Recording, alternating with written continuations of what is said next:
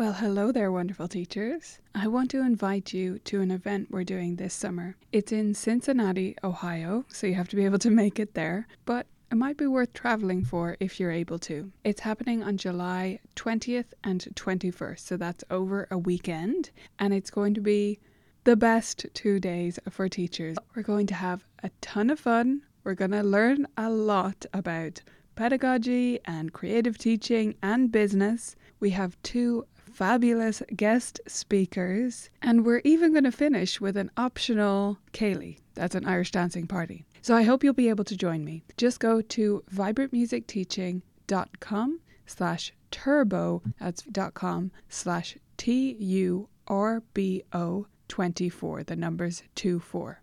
I hope you'll check it out, view all the details there, and I hope to see you in Cincinnati in July. On with the episode. Vibrant music teaching. Proven and practical Tips, strategies, and ideas for music teachers. This is episode 38 of the Vibrant Music Teaching Podcast. I'm Nicola Canton, and in this show I'll teach you how to have fun with the 12-bar blues in your group workshop.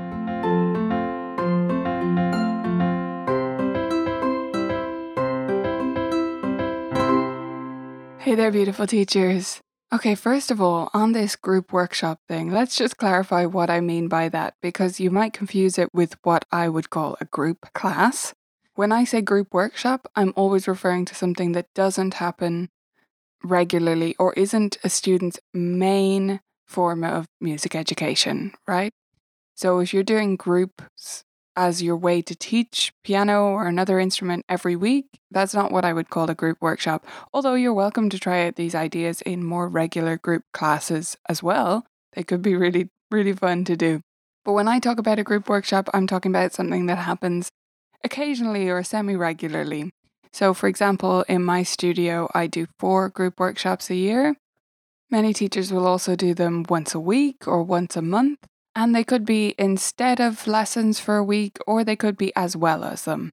So mine are as well as my other lessons. I do them in addition on the weekends after students have had regular lessons all week. But many teachers do them instead of regular lessons for 1 week out of the month or out of the term or out of the year.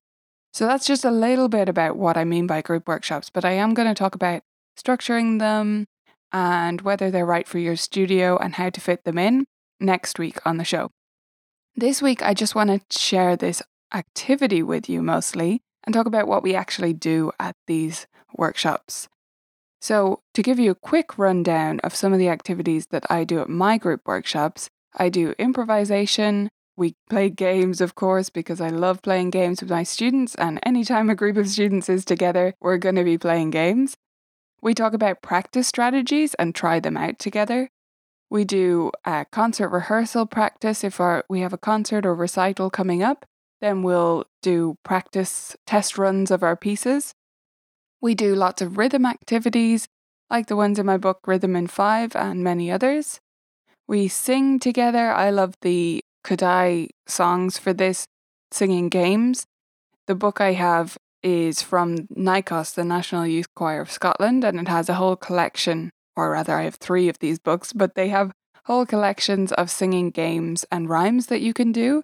And some of them work great for my group workshops. I will say that actually for a few of them, you would need a lot more students than I would have, right? They're designed for classes, and I would only ever have, say, 8 or 10 max at a time, because otherwise it's just me against them, and we're in a private teaching studio. It's not going to work with more than that. So I do have to adapt some of them and be a bit careful about which ones I choose, but those are great for doing at group workshops. And we also listen to music together and have discussions around that, do different listening exercises based on pieces that students are going to be working on or have particular themes that are relevant to what we're doing at that group.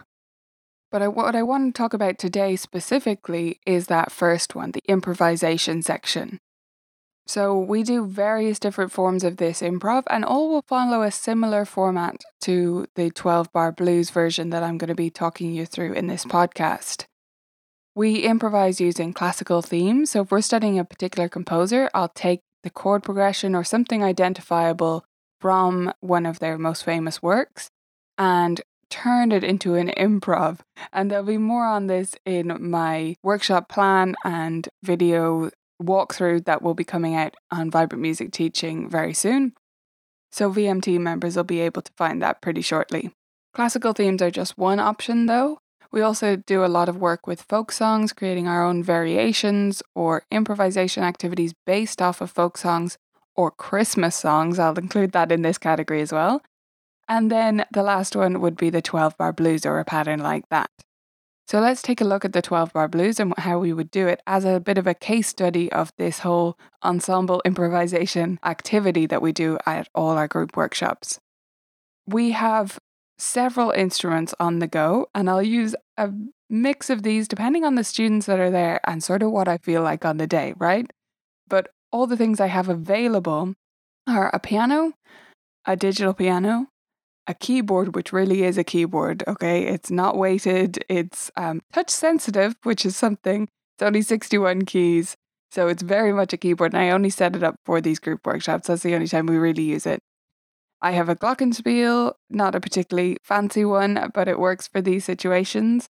Lots of different untuned percussion instruments. Boom whackers, which if you're not familiar with those are big plastic tubes that make very low notes, and they're certain lengths depending on what note they are, and they're all different colours of the rainbow based on the chroma colours. So the Boom Whackers company calls this chroma notes or chroma colours or something, but it's where C is red and it also says Do on it, so you can use it with fixed Do solfege as well. And there's a whole set there. I have the chromatic set, so I have all the sharps or flats that we could need as well. And then I also have bells, which are matching colours to those boom whackers. They're little desk bells. So those are, I think if you just search for Chroma Note desk bells, I'll put a link in the show notes to these things I'm mentioning. But if you just search for Chroma Color or Chroma Note desk bells, then I think they'll pop up. Okay, so those are the instruments I have available. Piano, digital piano, keyboard, glockenspiel, untuned percussion of various types, boom whackers, and desk bells. Now, I'll generally only use the bells or the glockenspiel because they kind of do the same job. And from there, I'll just be selecting the right number of instruments for the number of students I have. So if I'm going to use the boom whackers, that's already 3 students, or perhaps 2. But if we're doing the 12-bar blues, right, there's 3 different chords, and I'll have the boom whacker do the bass note of those chords. So that means we need a C, an F, and a G. And asking one student to switch between them is possible for sure, but for most students that's going to be a little bit too much, especially since my students tend to be on the younger side, right? So let's say for an example that I have 10 students at this workshop, just to keep it nice and clear. So I have 3 students on boom whackers if I have 10 students.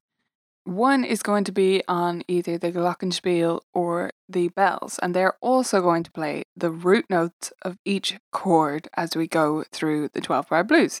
So 1 student is there, it's easy to handle 3 desk bells, that's not a problem since you're pressing on the top, or a glockenspiel, obviously you can play the notes.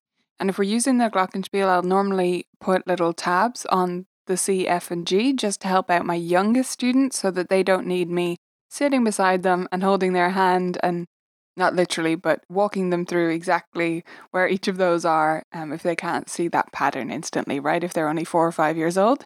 So I'll put little sticky tabs, make it super easy for everyone. And often I'll color coordinate those with the boom whacker colors, which I'll also do on the sheet that we're looking at to play the pattern. So we have the 12-bar blues laid out. I'll write it out in C. Now, just a quick note there, often if I'm doing the 12-bar blues with 1 student, I'd start in E flat because the E flat blues scale is easier to find and play. But for group workshop, since most of the students are playing the chord notes, I'm going to use the C because it's easier for those chord tones, right? So 1 student is on the bells, another 2 or 3 are on the boom whackers. So we've got 6 students left to play with. So I would put 1 student on the percussion. In that case, I've got 6 students left, and then I would have 1 on the keyboard, 2 on the digital piano, and 2 on the piano. So let me talk through each of those stations.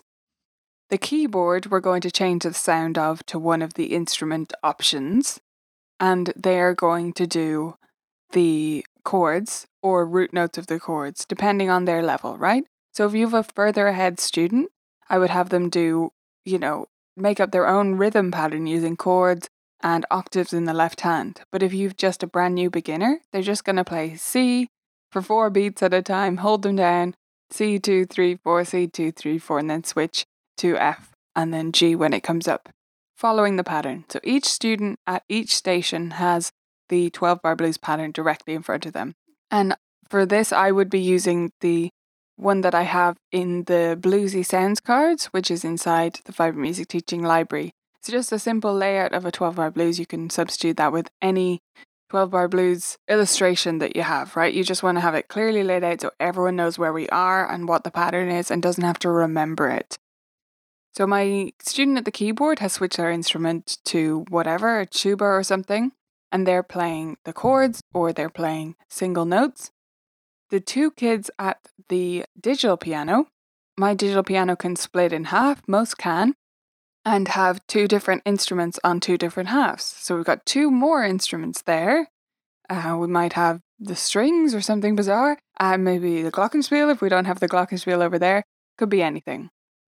And then they are doing the same thing, still just playing chords or root notes. So almost everyone is doing that one job, right? To really get the chord changes in there. Then we have the piano. The person at the secundo side, at the lower side of the piano, is going to also play chords or root notes or octaves and patterns, whatever they have. And then the person at the primo side is the improviser. They're the only one playing the blues scale.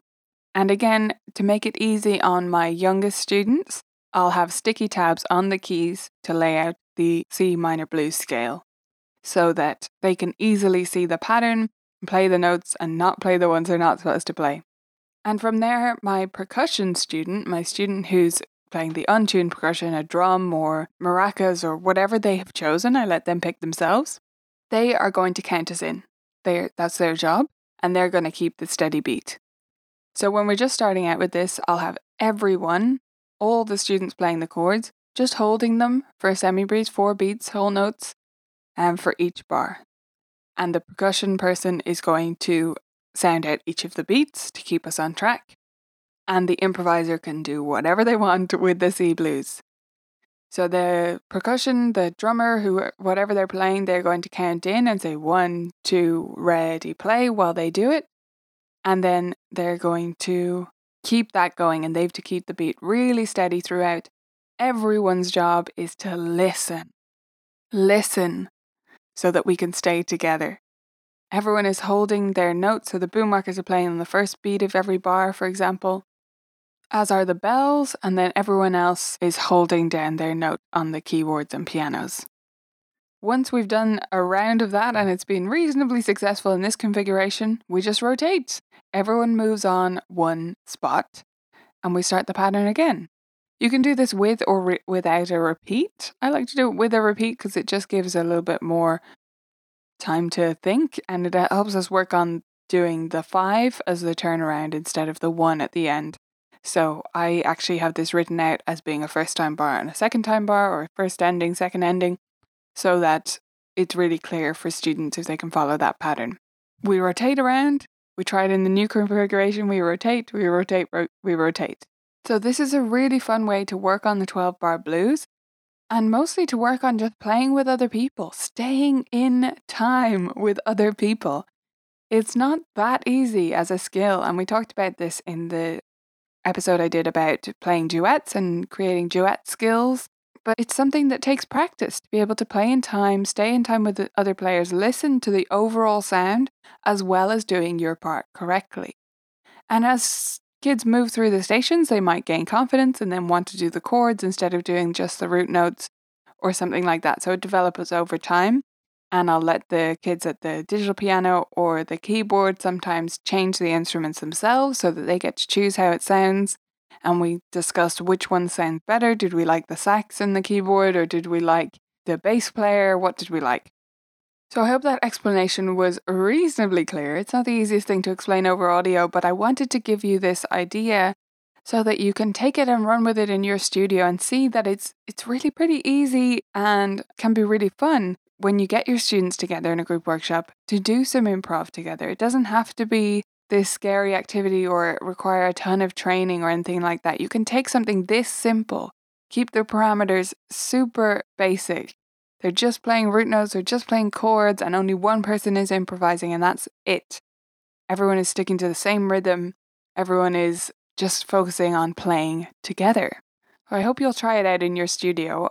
We have a lot of fun with this exercise. And as I say, I do this with not just the blues, but classical themes or folk songs or anything else where we take the chord progression or bits of the melody and we improvise on top of that and use it to create a big ensemble.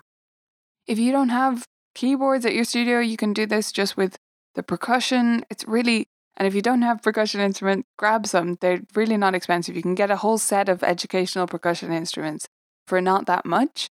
And you'll find you'll use them for so much. It's really a fun way to spice up your students' pieces that they're playing in private lessons as well and get them to do rhythm work rather than just clapping all the time. Getting them to play some drums instead is so much more rewarding.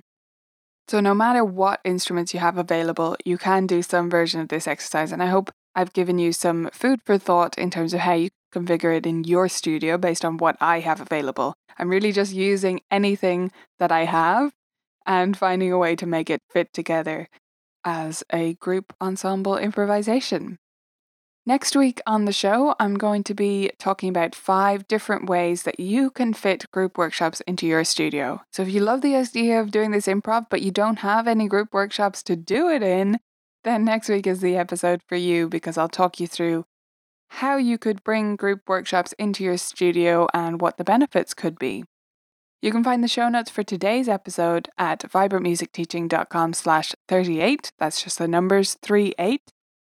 And before I let you go, I just wanted to let you know that I have a new game up on the blog and in the Vibrant Music site for Easter/spring. I haven't made it Easter specific, but if you want to use it to celebrate that, that's cool. That's why it's released this time of year. It's called Hippity Hop, and you can grab it. It was just released on the blog yesterday as this podcast goes live.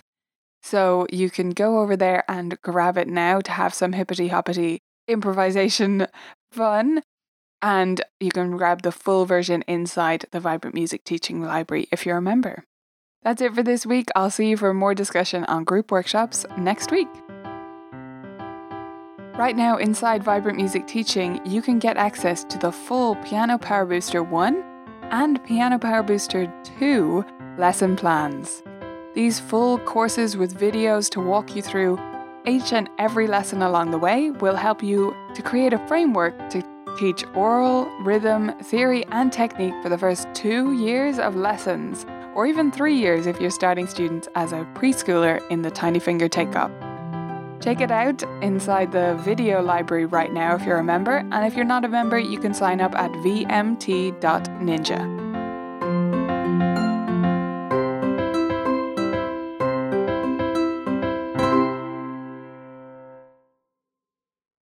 Thanks for listening to this episode of the Vibrant Music Teaching Podcast. I hope you loved it, and I wanted to pop on here one more time to remind you about our event. It's happening in Cincinnati this July, and you can get all the details at vibrantmusicteaching.com/turbo. See you there.